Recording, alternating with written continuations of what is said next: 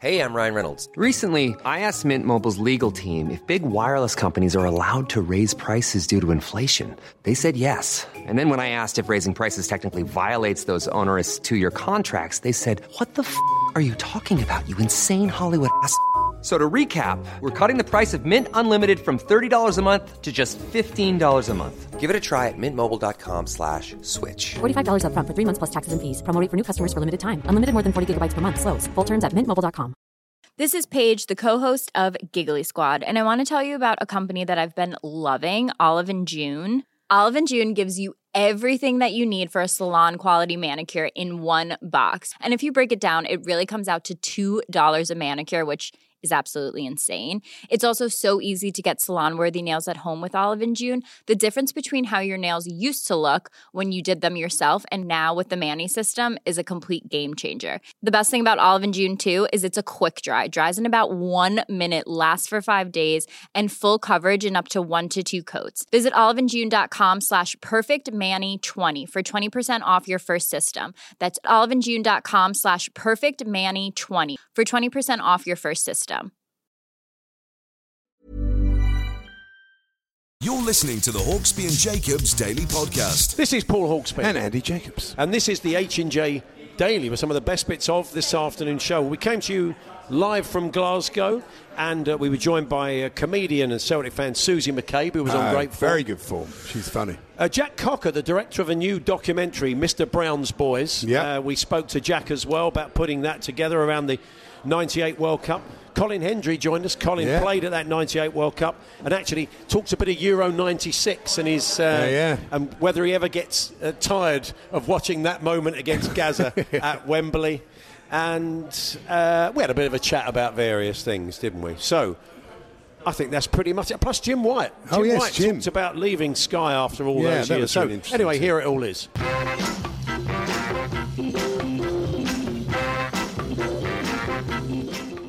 Good afternoon, everyone. Good afternoon. Sorry, good morning. I told you. It's just...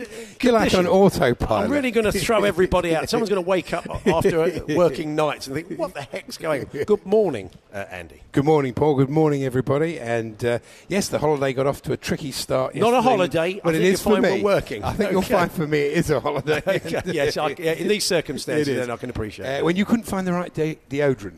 It was a shame. They only had the travel size, but thank goodness. Well, that's right. That's how it kicked off, because I forgot, because we're flying. We had to fly out to Glasgow to make sure we made it in time for brilliant. kick-off. When you get to Heathrow, you get on the transit at Terminal 5, you're absolutely packed in, never mind COVID or anything. Oh, yeah. It was like last chopper out Saigon, wasn't it? Then on the escalator, absolutely packed in. You get on the plane, they give you antibacterial wipe. And tell you not to stand within 2 metres of someone. Haven't really thought this through, folks, have you? Well done.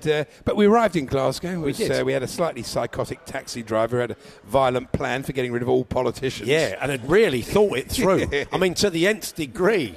I mean, a bag of lime was introduced. It was quite horrible. It was. Anyway, that happened. And then what? He regaled us with an Ali McCoy's cardboard cutout anecdote. Yeah. Fortunately, I didn't really listen to. It was a good story. Yeah, it was. I think his team had played in a big game against Rangers, and Ali was injured. He'd broken his leg, and so the fans, as Ali wasn't there, lots of Rangers fans took cardboard cutouts, and he claimed one of them, and he still got it now. I think he's going to put it on eBay. Yeah, I think I heard him say that he still had the cutout, but I filtered out quite a bit in between.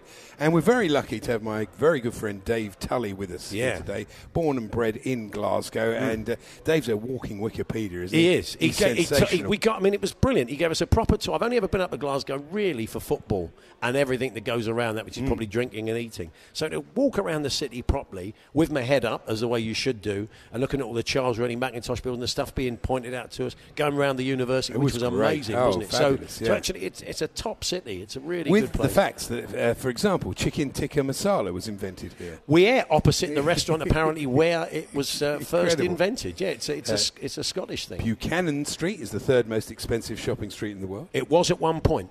Okay. It was at one point. Yeah. I did doubt this one. It's the best dentistry school in the world. I thought, you serious? Sorry. Now. No disrespect. You've got to get out the city this afternoon, so be careful. And, we'll come back to it because there's lots. As you say, the university, beautiful. The world-famous catacombs. Yeah. Bowling catacombs. I told you this. My old mate Bill Burrows, City fan journalist, he said, what the heck are you doing? I've just woken up and almost had a heart attack. Puts on the radio, thinks it's 1 o'clock. What have I been doing? Anyway, it's not. We did watch the England game. We did. It was great. We didn't quite. We wanted to come up early, as we said, so we could watch the England game here in Glasgow. We decided not to do that at the fan zone. We did go meet a few England fans down at the fan zone. And they were bravely wearing their colours, but they were saying, look, it's fine, most of them live up here anyway. And the cabbie was telling us yesterday, both his neighbours are English. A lot of people are getting out of England, he said. They're moving up here. No, that's true. Probably just as well. But anyway, we did watch the game. We went into one of the fine Green King pubs with the Cairns and watched it in there. And this is how England-Croatia unfolded through our eyes yesterday.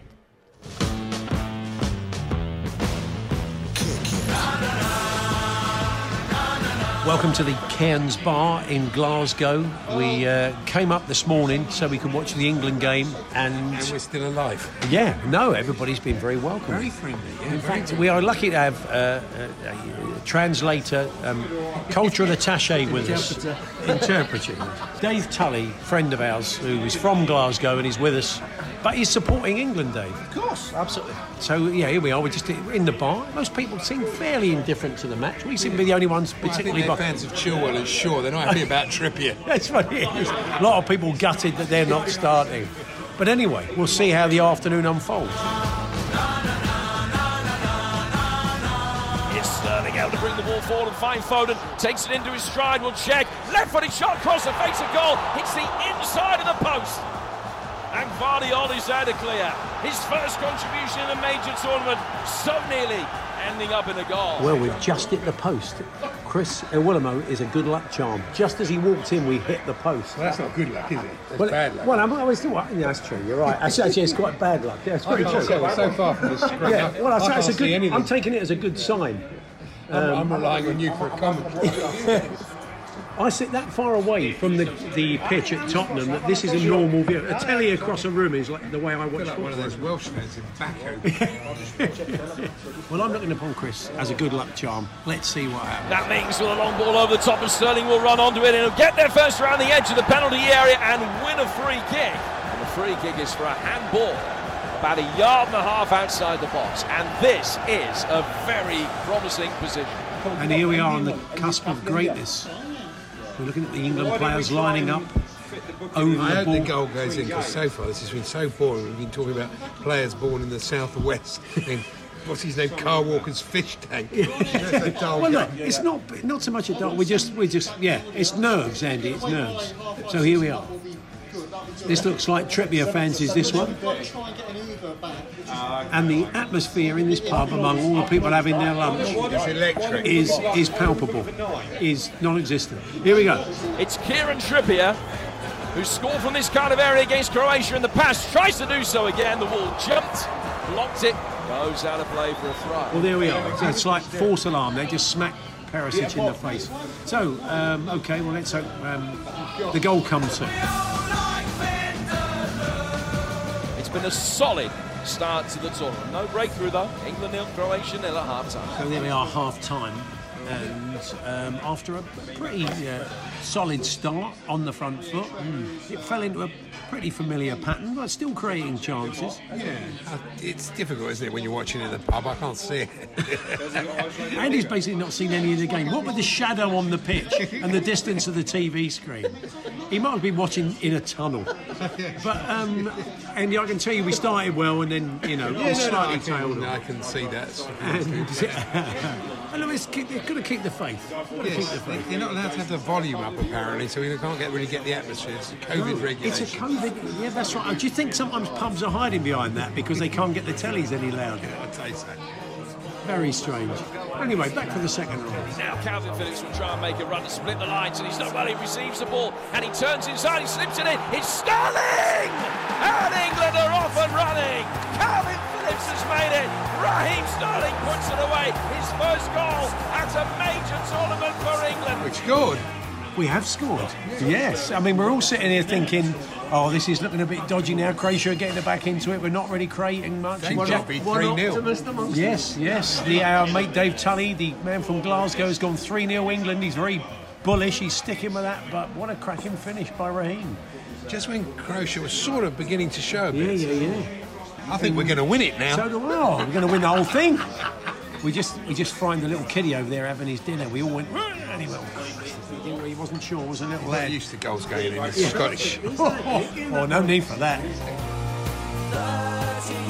And Mount is goal side. He just tried to thread it through towards Kane. He was brought down, and it's a free kick to England, 5 yards outside the box. Mason Mount is standing over this one, this free kick with England 1-0 up. And here he goes, Mason. Oh! Unlucky. As you probably gathered, that was close. Although most of the other people in the pub are just eating their dinner and not at all fussed about the game. They were glad it went over the bar. And the referee signals the end of the game. England off to a winning start in the Euros for the first time in their history. There we are. That's big result. The ref was hoping that Croatia would score at the end there, but no, to no avail. You did make the point, Andy, of different philosophy to the Italians who got a goal and then got the other team by the throat. It's invaluable. You win your first game in a tournament, you're set, the momentum. They only need a point now, they'll qualify. So that's good. I expected quite a pub full of rabid Scots wanting England to lose, and what we've got is about 3 or 4 families fairly indifferent to the whole thing. Not bothered. They were hoping the big blast was on. Anyway, we got the points. Yes. Good start. I think if we'd searched hard enough, we could have found a pub full of rabid Scots who wanted England to lose. Yeah. We just decided not to. I'm not sure about playing It's Coming Home at this stage. Give it a few more games. Let's get to the quarter-finals. A hint of irony about the whole thing. You know, they may not see it like that. The Scotland fans the Scotland players may be feeding off of that. The Hawksbee and Jacobs Daily Podcast. Selling a little or a lot? Shopify helps you do your thing however you cha-ching. Shopify is the global commerce platform that helps you sell at every stage of your business. From the launch your online shop stage to the first real-life store stage, all the way to the did we just hit a million orders stage. Shopify is there to help you grow. Shopify helps you turn browsers into buyers with the internet's best converting checkout. 36% better on average compared to other leading commerce platforms. Because businesses that grow with Shopify. Get a $1 per month trial period at shopify.com/work. Shopify.com/work. Life is full of what-ifs. Some awesome, like what if AI could fold your laundry? And some, well, less awesome, like what if you have unexpected medical costs? United Healthcare can help get you covered with Health Protector Guard fixed indemnity insurance plans. They supplement your primary plan to help you manage out-of-pocket costs. No deductibles, no enrollment periods, and especially no more what-ifs. Visit uh1.com to find the Health Protector Guard plan for you. Quality sleep is essential. That's why the Sleep Number Smart Bed is designed for your ever-evolving sleep needs. Need a bed that's firmer or softer on either side? Helps you sleep at a comfortable temperature? Sleep Number Smart Beds let you individualize your comfort, so you sleep better together. J.D. Power ranks Sleep Number number 1 in customer satisfaction with mattresses purchased in-store. And now, save 50% on the Sleep Number Limited Edition Smart Bed for a limited time. For J.D. Power 2023 award information, visit jdpower.com/awards. Only at a Sleep Number store or sleepnumber.com.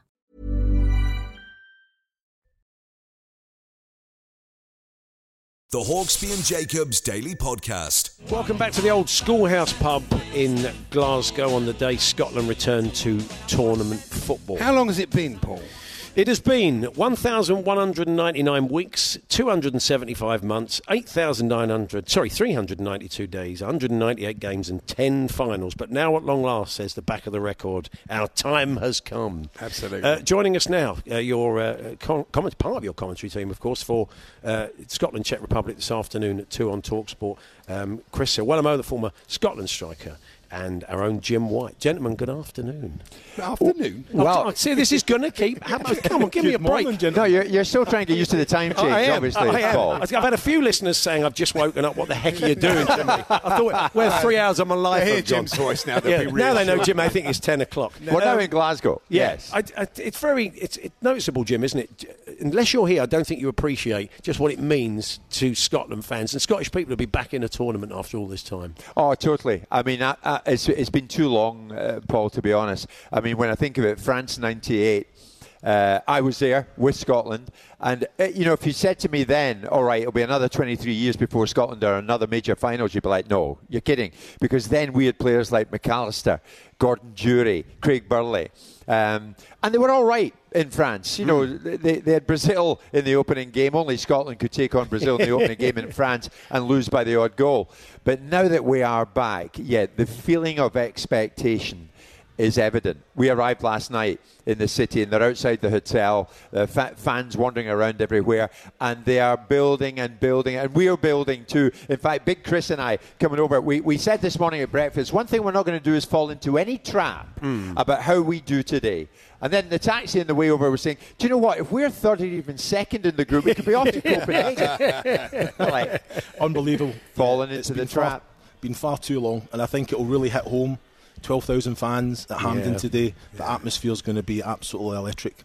You look at the names that Jim said there in 1998, the quality and depth of this group of players, bringing club form to international level as well.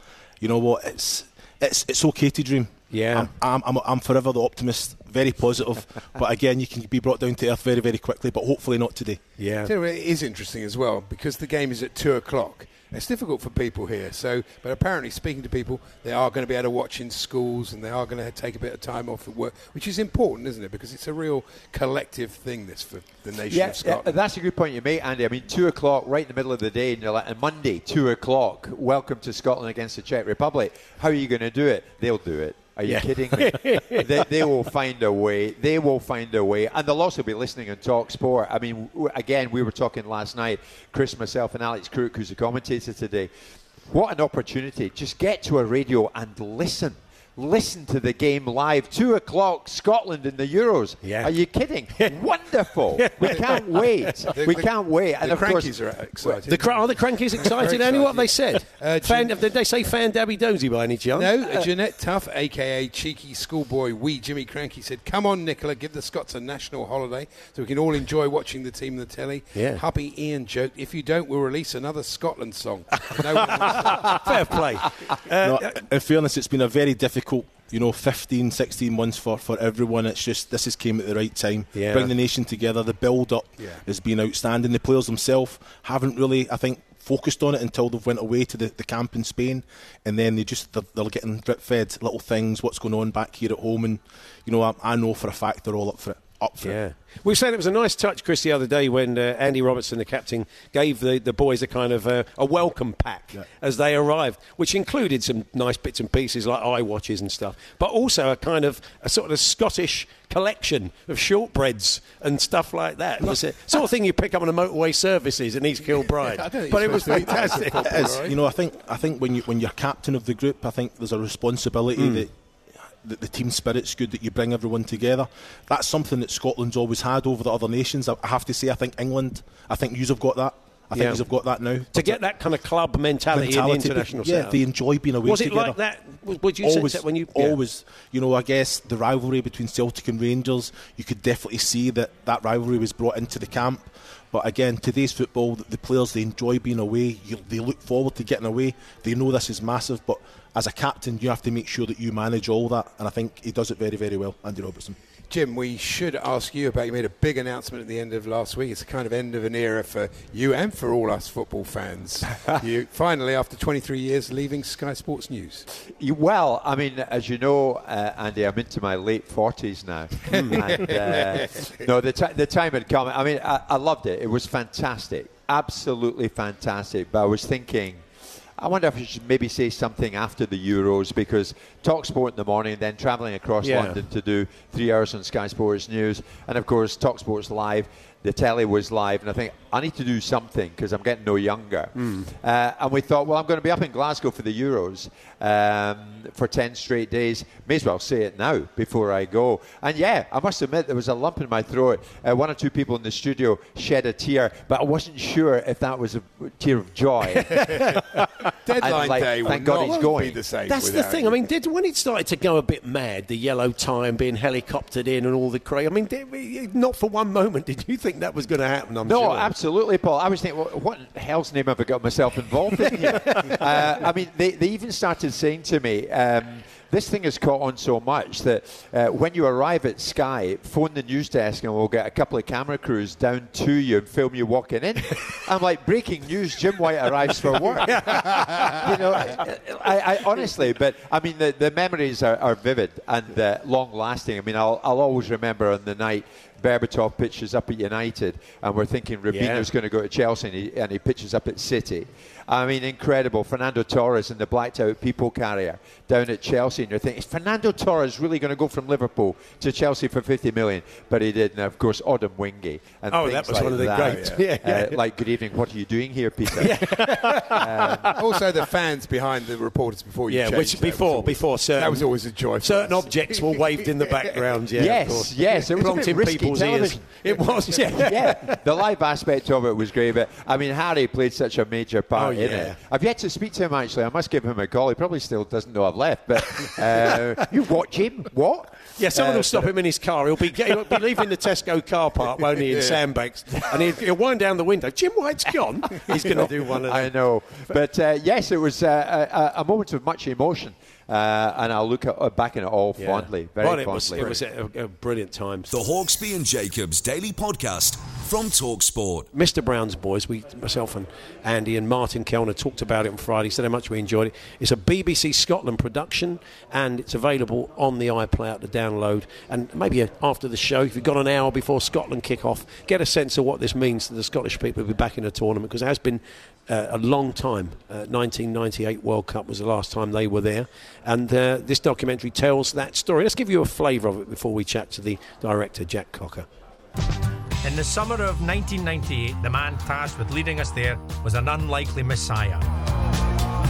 Was he a renowned ex-pro, a former shop steward forged in the fiery crucible of Clydeside shipyards? No. The last man who took us to a major tournament was an unassuming chap the press nicknamed the school teacher, Craig Brown. This is the story of how he led us to glory. To cut a long story short, we lost. Okay. Yeah, I think that gives you a flavour of the style of the documentary. That's the great Fred Macaulay there giving you the narration. Jack Cocker is the director. Jack, good to see you. Nice to be here. Thanks for coming down. Welcome to Glasgow. It was. It's a lot of fun. Congratulations, because it's beautifully put together. And I think the fact you had to do it in such a short space of time, from the moment you got the go-ahead from BBC Scotland to delivering it, 8 weeks, which is pretty tight for a documentary with a lot of talking heads in different parts of the world. And in COVID as well. Yeah, so, of course. Which made it even harder. But it was. The idea came from a guy, Kevin Ferry, who was a sports journalist for the Herald for many years, and then he's got out of print journalism and wants to get into documentaries and turn television. Took up the idea and got me on board, weirdly, because I'd never made a football doc in my life. Right. But you're artsy normally, aren't you? Yeah, I know. I'm normally pouncing around, stroking my chin and talking about paintings. But I do love football, and I remember '98 very, very well. And it was an absolute pleasure to meet all these guys and try and tell that story. The title, was that his idea or your idea? It's a good title. It was his idea, yeah. I mean, it was, it's a pun, and maybe it got us a few extra viewers, who knows? Yeah. It's you've brought together a collection. They're all good talkers. It's very entertaining from that point of view. Craig Burley's on fine form, and of course, when you see him interviewed, there's the big. He's out. He's clearly not in his garden in Glasgow, because he lives out and works out in the States. So you called upon the services of a friend of ours, Mark Donaldson from ESPN, to interview him out there. Exactly. Yeah, he did the interview in. I think it might have been his back garden actually, but yeah, they're both in Connecticut now. Craig works for ESPN. And I'd sort of sent him some questions and hoped for the best, and I didn't realise it was such a delight to get the footage back, because he's hilarious. Well, because he knows Mark so well. I mean, I imagine it was a very easy conversation. So I imagine there was a fair bit you had to take out. I mean, the language is pretty fruity, isn't it? But that sort of adds to the edge, I think. Yeah, there's a bit of language throughout, but I didn't want to bleep it, because it's good old industrial. It's the rhythm of it. I think when you hear people talking like that, really. Yeah, and I was slightly worried that Craig Brown might be. Because he's a he's an old school gentleman, you know, and I was a bit worried that he'd be concerned that a program with his name in the title would have so much industrial language, but obviously he's been in many dressing rooms, and I'm sure he's heard much worse. There's some great archive in there from the time. I mean, the stealing the Saltire from Bannockburn and all that. Oh yeah, that's a great story. The guys who took the Saltire to the World Cup and how they got it down. I love the fact they left a blanket in its place. Yes, it's on loan. It was their mum's bring curtains. it back safe and sound after the World Cup. Gone to France, it said, and we didn't include it, but when they got back, they put the flag back up under the cover of darkness again with another curtain that said "Merci" on it. I mean, when you look at when you watch the documentary, folks, you'll be shocked by just how high they climbed to get that down. They did it at night, and I take it they'd had a couple of beers for Dutch courage. I mean, madness. I think they might have done. They've kept their identities a secret for 23 years. Yeah. So I was very grateful to them that we sort of reveal it in a stupid way, but but it was we had a real laugh with them. Yeah, the archetypal thing that you get in World Cups, the bloke that cycles, we always say the bloke that cycles from Mexico to wherever it is, to Japan. But you had a guy who cycled from Arbroath. Yeah, Chiz Roberts. He was brilliant, and he's got the Arbroath accent with him. And it was a pleasure hanging out with him, actually. He was, and he still cycles, you know. But yeah, I think that one of the guys, I think it was John Collins, says that he thinks, you know, that a tournament is made a bit more special by the Tartan Army being there, because you know, they do have a reputation for enjoying themselves, making friends. Especially, I think that tournament, they almost, because the English were busy like sacking Marseille at the time. Yeah, that's so right. The Tartan Army almost behaved themselves to spite the English. You know, it was sort of like let's look even better because they're looking, you know. Yeah. It's a very moving moments in the film. It's a lovely moment because Scotland, as the guys were saying, with Chris and Jim were saying earlier on, Scotland played the opening game of the World Cup against Brazil, which was obviously a great honour, a fantastic thing. And they go onto the field of play in traditional Scottish dress, and they're all wearing kilts. And let's just play you a little clip from the documentary of Craig and others explaining that. For the Scottish team to turn up at the Stade de France in the kilt was a winner from the word go.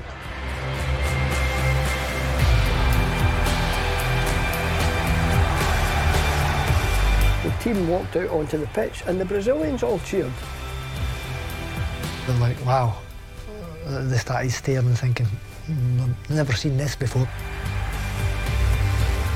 Went straight over at the supporters and they were loving it. There's things that stick out, obviously, in the game. But I think walking out onto the pitch in our kilts was probably one of the best reactions I've ever known. That's a lovely moment, Jack. They're not going to be doing that today, though. Well, I don't know. I'm not sure. But there was actually a secret. The SFA had already bought them blazers and flannels. Yeah. But then, so Craig thought, if I ask the SFA for money for kilts, they're going to say no. So they went and secretly bought them and walked out like that. Wow. I remember it well. I just graduated. I was in a flat just over the hill from where we are now on Cecil Street, in a basement flat with my flatmates. Widescreen TVs were brand new. And we'd all clubbed together to rent one from Radio Rentals for the month. It was about 3 feet deep. Brilliant. And we all got together. Our flat was rammed on that day, and I remember them walking out in the kilts. It was like lovely. Heart thumping. Well, look, we highly recommend it. As we said, if Scotland get the result and you're feeling up, watch the documentary. Some brilliant footage in there, and so well done to you and the team for putting it together so quickly. And where are you going to be watching the game today? I'm going to go around to a mate's house. He's going to be projecting it. Although I have tickets for the fan zone for Scotland-England. Oh, Friday. Wow! So that's the big one. Yeah. Miss Brown's Boys, it's BBC Scotland production, and is available to download wherever you are in the UK on the iPlayer. Cheers, Jack. Thank you. Thanks for having me. Thanks a lot. The Hawksby and Jacobs Daily Podcast from TalkSport. Back to yesterday. Very exciting first day of the trip. And the quote of the day came from our own Alex Biddle, sitting over there with the camera, filming us today for social media, as he ordered more food in the Green King pub. And he used it is the phrase of the tour so far. It says, I've never been full. I've never been full. He used as a statement, from the world of competitive eating. He's giving us. I think he's heard. I don't think he even realises he's being talked about on air at the moment. He's miles away. away. Does Alex know we're talking about him at the moment on national radio? We just he does. He's playing it cool. I'm so cool. I'm not listening. I'm just texting away. Then we had dinner at the, as I mentioned earlier, the Ubiquitous Chip, very nice restaurant, and the fine Scottish actor Bill Patterson from the voiceover, of course, from The Repair Shop, was on the next table. Yeah. Well, he just couldn't. His voice. He's done other work. I know. When I think of Bill Patterson, I don't think of the first thing really as the voice of The Repair Shop. I mean, that's a good gig. I said to John, I just want to get my old clock fixed. Can you take it round to? I don't think he does all the repairs. No. But funny enough, we were watching a program, the wife and I, on Kew Gardens, and she said to me, "Who's that voice?" So I said it was familiar. So I actually looked it up the day before. I showed you on my Google history there. I was looking up Bill Patterson, and he's at the next table. It was incredible. But our old friend Dave Tully, who was with us, he's full of facts. He is full of facts, yeah. He was telling us about a pint glass that, a pint glass, it goes straight up and then it has a kind of bulge and then it has the top. And he said, do you know why that's like that? And we all went, no. And it was just a glass full of ice waiting for John, producer Cider, to go into it. We didn't know he was going to do this. He then knocks the glass over. Yeah. And the thing around it stops the glass from shattering. But it made this it scared the living daylights out of Bill. Bill Patterson. He wasn't happy. And then he proceeded to do it again. He did it again. And the whole of the Patterson clan all turned round. I know.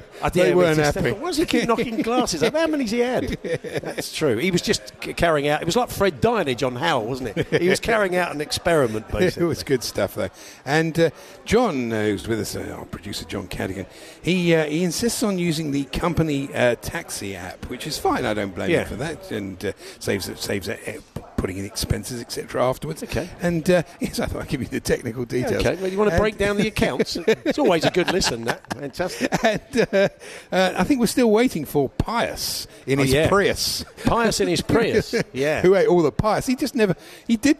Did he ever turn up? Oh, he did turn up in the end. He did. Yeah, he did. We were expecting a Pope-mobile. We waited so long. The thing was, I think the idea of this particular app is that the taxi comes to you, but we walk for 6 minutes to get to him. Yeah. Surely that's not the idea, is it? To walk to the taxi. How many times did John say he's 400 yards away? Yeah, he kept always going round the square again. It was like wacky races. And a man named after a pope. We expected better, basically. That's true. Yeah. And so that was all good fun. You've exhausted that, Andy, have you? Well, I've done that bit. But the only other thing that happened during there was that we discovered that Vanilla Ice is looking for Shergar. That's right. He's got a new. I understand he's got a new documentary. We'll have to get Vanilla Ice on, right? Because I mean, the hunt for Shergar was very much a sporting story. Oh, I tell you what, I did see the other day. We're watching the Wales game. I've seen my notes here that the Italy-Turkey game. Italy-Turkey. Yeah. Roberto Mancini doesn't wear a belt either. So I've had all this thing about Southgate not wearing a belt. It must be a thing. It must be a new fashion. Because the kids aren't wearing belts. Is this It's a disaster for the belt industry. And Tinsel rang me up. He was gutted when the third one went in. Not literally gutted, obviously. No. Bad. We need him for the tournament. We should thank, what's the dog called? Willow, the cockapoo. Because Willow predicted that England would beat Croatia, the latest predictive animal. Quite a smart animal, apparently. And spell her own name, identify shapes, and count to 10. Just like That's Life dog again, isn't it? Prince. Versatile, yeah. And, Oh, there's okay, all right, Tinsel, calm down. You were going to get a mention in a minute. Because Tinsel has joined. He's our predictive animal, works for Fever. Yeah, all right. So, Tinsel, give us a score then for Scotland versus the Czech Republic and your considered reading of the game this afternoon. Okay. Oh, yeah. That's 2-1, I think. It's 2-1. And he's playing 2 up top. He is playing Lyndon Dykes and Jay Adams up front. So that's bold. Thank you, Tinsel. So 2-1. 2-1 Scotland there. Good morning. Yes, lovely to see you. So a bit nervous? Beside myself. I have genuinely not been this excited about a Scotland national game probably since 1998. Right. Probably. I think the fact that we're here, and do you know what? There is we would get to the tournaments and we go, oh, whatever will happen. Whereas I think now people are like going, this is going to be great. We've got a calm and coherent manager who's a great coach, and we've actually got some great players in that team, and we can build that team, those great players, with very good players around them. We don't have the same quality of England or Croatia and stuff like that, and we know that. But what we do have is a great team spirit, Robertson is a winner. Tierney is a winner. Like, I still cry for Kieran Tierney not playing for my club anymore. But Celtic fans love him, our mate Dave loves him. He's a world-class player, isn't he? World-class player. But you know what I love about these guys? Like they two and McGinn, they play football like the way lads play football. They play football to win, and they don't mind leaving a bit on a player, and they don't mind taking a bit. You know, they give it their all, and I think that's all we ask for. Go out, give it your all, do your very best, and if it doesn't work out, that's fine. Yeah. But I think we, as a nation, we're starting to. But I don't think anyone thinks we're winning it. I say this at 5-2 today. I will be like 9 points from this group, and we are bringing this trophy back up the roads. You know, but yeah. I mean, I think it's just that hope and optimism. And do you know what? After the past year, and you could even go bigger than that in Scotland, you could say after maybe the past 6-7 years, with the country's quite divided between nationalism and unionism and all this kind of stuff, it's the one thing that's going to bring us all together, and it's going to be magnificent. Yeah. Reading about you, I loved your football credentials. I mean, you've been into the game for a very long time, sitting on your granddad's bed listening to it on the radio. That's the way to get into it. Yeah, thanks for giving my age away. No, but that's... yeah, totally. My brother used to go to the game in the early 80s, and I would be with Gran and Grandad, and you know, at that point it was only the second half you would get of the game, and it was only if you happened to be game of the day. If it was Rangers Hearts, that was the second half of the game, but you still listen to it. And do you know, there's actually still a thing where I actually still enjoy listening to football on the radio. I think there's something, I know it's quite old-fashioned, but I think there's something quite... It's exciting. Romantic. And there's sort of about intimacy, I think, to it sometimes. You know, it's in the car, having to pull over. You know, but you're a big Celtic fan, and you could see the stadium from your house. Yes, I can actually hear the stadium. I used to, before I done stand-up, I used to be a fully fledged season ticket holder. You know, went to all the games and then started stand-up, and just by the nature of stand-up and the nature of modern football, of when we play football, it just became more and more difficult. And you guys know I'll be up and down the country. So I eventually gave up my season ticket just round about before Brendan Rodgers, so that was a great move. And do you know what? I still love it. My mates will laugh at me because whenever they come into our house, there is always football on. It could be the Championship, it could be the National League, it could be Celtic. I'll even watch Rangers. I've just always got football on, and like I was saying to you guys, I've always got Talk Sport on. I'm always listening. So I just love it. Your route into stand-up was, you said, a drunken dare with a friend that got you, said, go on then, get up and do it. Pretty much, yeah. So it's quite a tragic start to this story, is that a friend of mine had been diagnosed with stage 4 ovarian cancer. Me and another friend were talking about it about 3 a.m. Numerous curry and beer had been had, and he was like, oh, you can do this thing, and at the end of it we can do a 5-minute stand-up. And I was like, that's fine. Woke up the next morning, he went, do you remember what you said you would do last night? And I said, I can't jump out a plane. He said, oh no, you need to do stand-up. And I was like, he goes, we'll do a course. You do a course and it shows you how to write stand-up, because you're funny and you know, we'll have a laugh. And I said, right, okay. And I done it, and my friend who was diagnosed came along to my very first gig. She is sadly no longer with us, but yeah, and it just absolutely spiralled from there, and it's probably just the best thing I've ever done. So was it a bit, because of what had happened to, a bit of a sort of seize the day thing? You felt, you know, if I'm going to do this is the time to do it. Yeah, I was always the joker in the classroom or at a party and stuff like that, always just full of carry on, but I never even considered, when you come from kind of the East End and you're a working class, you don't think about the arts. You know, me going and saying to my dad, I quite fancy getting into the arts as a kid. He'd be like, that's nice. Get a job, you know. So it was never a kind of option. Yeah. And I just kind of stumbled into it, as a lot of stand-ups do. They tend to just stumble into it and go, this is what I need to probably... But you had a successful career, weren't you, in construction or something like that? Yeah. Electrical estimator, which I've went back to doing just now because of the pandemic, obviously. We've not been able to gig, so slowly getting back gigging. I've got a beer garden tour just now with another comedian, Des McLean, and we're trying to do that to... Our obviously, our restrictions are a bit different up here from down the road, so for our clubs to open... It's not particularly practical because by nature, like, we're next door to my spiritual comedy home of the Glasgow Stand, which is an amazing comedy club. Yeah. But you know yourself, clubs are low ceilinged, poorly ventilated. Sure. You know, if the coronavirus was going to start anywhere, it would have been the Edinburgh Fringe. You know. So went back to that just now, part time, to just kind of keep myself going, and then. Hopefully, once the gigs take off again, we'll be Edinburgh is happening. I mean, you were successful at the Fringe 2019, but it's happening again this year, but it's going to be slightly different, isn't it? Yeah, it's a kind of virtual Fringe. So I was very fortunate. I ran a monthly gig in Glasgow, and it was a Wednesday night, and it was like a little cool New York basement, 50-seater. And the guy whose venue had done that actually built a studio in his nightclub, full green screen, and 180-degree wraparound screen. So we had a virtual comedy gig, and it looked like a comedy club, and and we could interact with an audience and get them back, and it was phenomenal. And that's along the lines of what Edinburgh's going to do. But I was meant to play the King's Theatre, pretty much sold out the King's Theatre for the 28th of March 2020.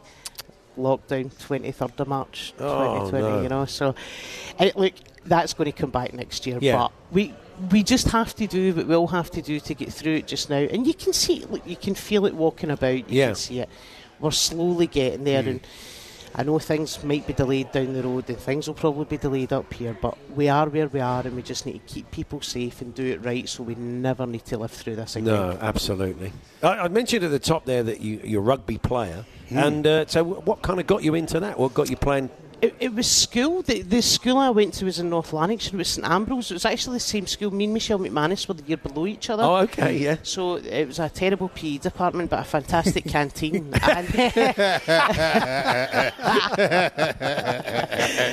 me and Michelle, and the school got us into the rugby. A lot of the teachers were aligned to the local rugby club, and the football at that point, you know, you look at women's football now and it's massive, and it's great. It's great to see, and there's some great games. Yeah.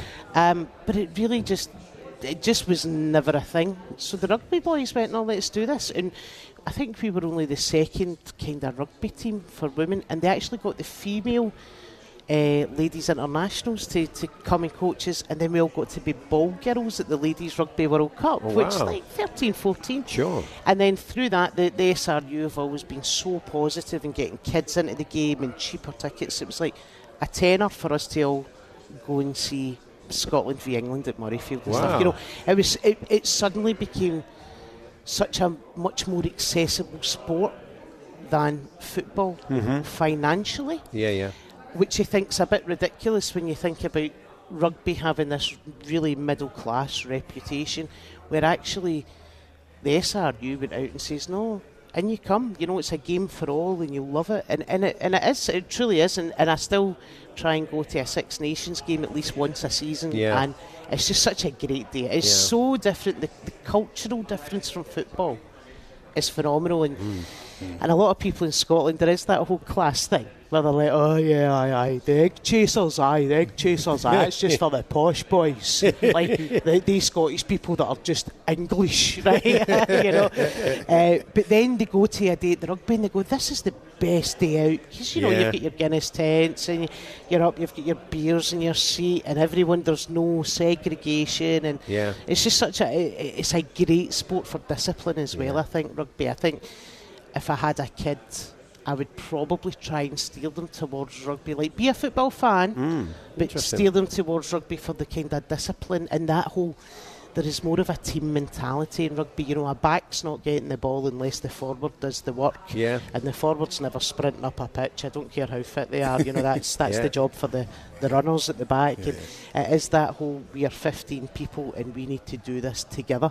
And if you're a certain position, but there's a ruck or a maul. You just need to get in. Yeah, and that's it. Whereas, you know, look at teams like Portugal and stuff. You can have Ronaldo, and that's it. Yeah. You don't get that in rugby. You'll have a great player, but he needs the other 14 around him to make him great. Our friend Charlie Baker and fellow presenter asked to send his love. I know you know Charlie. I love him. He is my favourite little lesbian. He is. No, I do. I love him. He's such a good guy. Such a talented man. He is. Like all song and dance man. Song, lovely dance. Voice, yeah. Doing a lot. Jokes. You're like, Charlie, I'm just going up to tell some jokes. Can you just... Stop tap dancing, Charlie. Put your spats away, Charlie. There's sawdust on the floor, Charlie. Finally, Shaz, you did tell us before, but tell us where you're watching the game. So I'm going to be watching it with my mates. We're going to be having some pizza, and we are going to be hoarse by the end of it. I genuinely think we can get a result today. Absolutely. Yeah, I fancy Scotland as well. I think we can get a result today, and we're 8-1 to beat England. Yeah. I think that's free money, lads. Well, you never know. See, it's fighting talk. It's that blind optimism, isn't it? It's that blind optimism. So once you are able to go out and gig again, where can people find you, Susie, on social media and stuff, gig-wise? And where can we find you on? Oh, I'm on Twitter, I'm on Insta, I'm on Facebook, I've got my website, susiemccabe.com. Brilliant. And, you know, I'm everywhere, and if you've got a nice beer garden and you want some jokes, give us a shout. Absolutely. Well, look, lovely to meet you. Thanks for having me on, lads. Thanks for joining us. Enjoy the game today. Enjoy the tournament. Don't have too good a tournament, but enjoy it. And all the very best for it. And if you can touch the hem of big Colin Hendry, who's just sitting behind us, I think in a Scotland shirt from the World Cup '98. Living legend. That's right. I know, even for a Celtic touch the fan, hem of I'm his like, garment. He's a legend. Cheers, Susie. Thank you. Cheers, guys. All the best. The Hawksbee and Jacobs Daily Podcast from TalkSport. Joining us now here at the Old Schoolhouse pub in Glasgow, a man who was there last time in '98. Colin Hendry. Good afternoon, Colin. Gentlemen, it's an absolute honour to meet you both. Wow. Yeah, it's good to see you too. What? Jim White, I don't know if Jim's anything to do with this, me being on the show today, but it's been long coming with Jim. I have an issue with Jim White. Do you? And he's lucky he was only here this morning and he's escaped. What's the issue? Because he's promised. He said, I'll get you on. And it's never happened. Well, we stepped up. Yeah. We're delighted to have you, Colin. Definitely. Now, you are wearing a Scotland shirt. Now, when I looked across the room, I thought, is that one of the shirts he wore in a tournament? But then we realised it was, as Susie McCabe pointed out, Argentina '78. You were a touch young for that one, weren't you? It's a story behind it. Where I come from, the northeast of Scotland, a little village town called Keith. We didn't have organised football, so anybody under the age of 12 was all together. Anybody under the age of 16 were all together. So if you were 8 or 9 and under 12s, you were getting beat 10-15-0 to start with. But you're in organised football. So by the time you get to 11-12, you're beating teams 10-15-0. Anyway, my father created a team, Keith Athletic, who I played for. My friends played for. And we had a jumbo sale, coffee morning, raised a bit of cash, and we bought this very strip from Roslin Sports in Aberdeen. And my mother, the very first wash, she put a red jumper in with it. Oh, no. Pink. Oh, no. Yeah, okay. Pink. So it's an old story, but yeah. This was 1978. Did you continue to wear the pink we had trim? We had no option, did we? No. Didn't Scotland wear pink at one point? They had a pink kit. The salmon pink, and then this morning Kenny McLean said he played in the pink. I can't recall which game. I think it might have been the Israel game that played in. But 1978, Archie's goal in Argentina against Holland, and yeah, I was a fan. I am a fan. Yeah. I was at the World Cup in 1982 with my mum and dad, my brother and sister. Russia, New Zealand at Malaga, and we went to see Brazil. The David Neary toe poke in Seville. Goal. Yeah. So I'm dyed in the wool. I'm like these guys, yeah. It's very touchy about that. It's really nice, actually. It's really nice that somebody who was a pro but still has that same fans' enthusiasm. It's quite unusual, that. It was a dream, as a kid growing up where I grew up, to become a professional footballer. That was never never going to happen. Professional football, and then you go from that to achieving things, winning things, playing for Scotland, captain in Scotland, and then the cherry on the icing on the cake was Brazil and France and Paris in 1998. Yeah. We'll go back to 98 in a minute, and I wasn't going to start with this, but it just leads in. You mentioned David Nerey, then you mentioned Archie. I spoke to Archie last week, and I brought up the goal against Holland. He said, well, I kind of feel my career was more than that. We said, of course. You talk to David Nerey. He doesn't really want to talk about the toe poke. No. It's just, so we come round to maybe a bit of an elephant in the room, because all we get down, I know you live in England as well, Colin, so you get a die out of this, but when we get to a European Championship, we see Paul Gascoigne's goal against Scotland at Wembley, and you're the man. You're the other part of that story, of course. Yeah.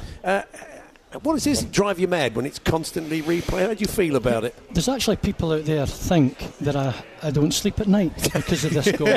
After that, I captained Scotland in the opening game against Brazil in the World Cup. I won the treble with Glasgow Rangers. If it's safe for me to say in Glasgow that we won the league at Parkhead. No, I've done a lot of different things since then, and it's taken, arguably, and this is for you guys, England's greatest ever footballer to do that to me. Yeah. So there's no shame in that. That's sure. There's no shame in that. And the other thing is that he wouldn't be able to do it these days.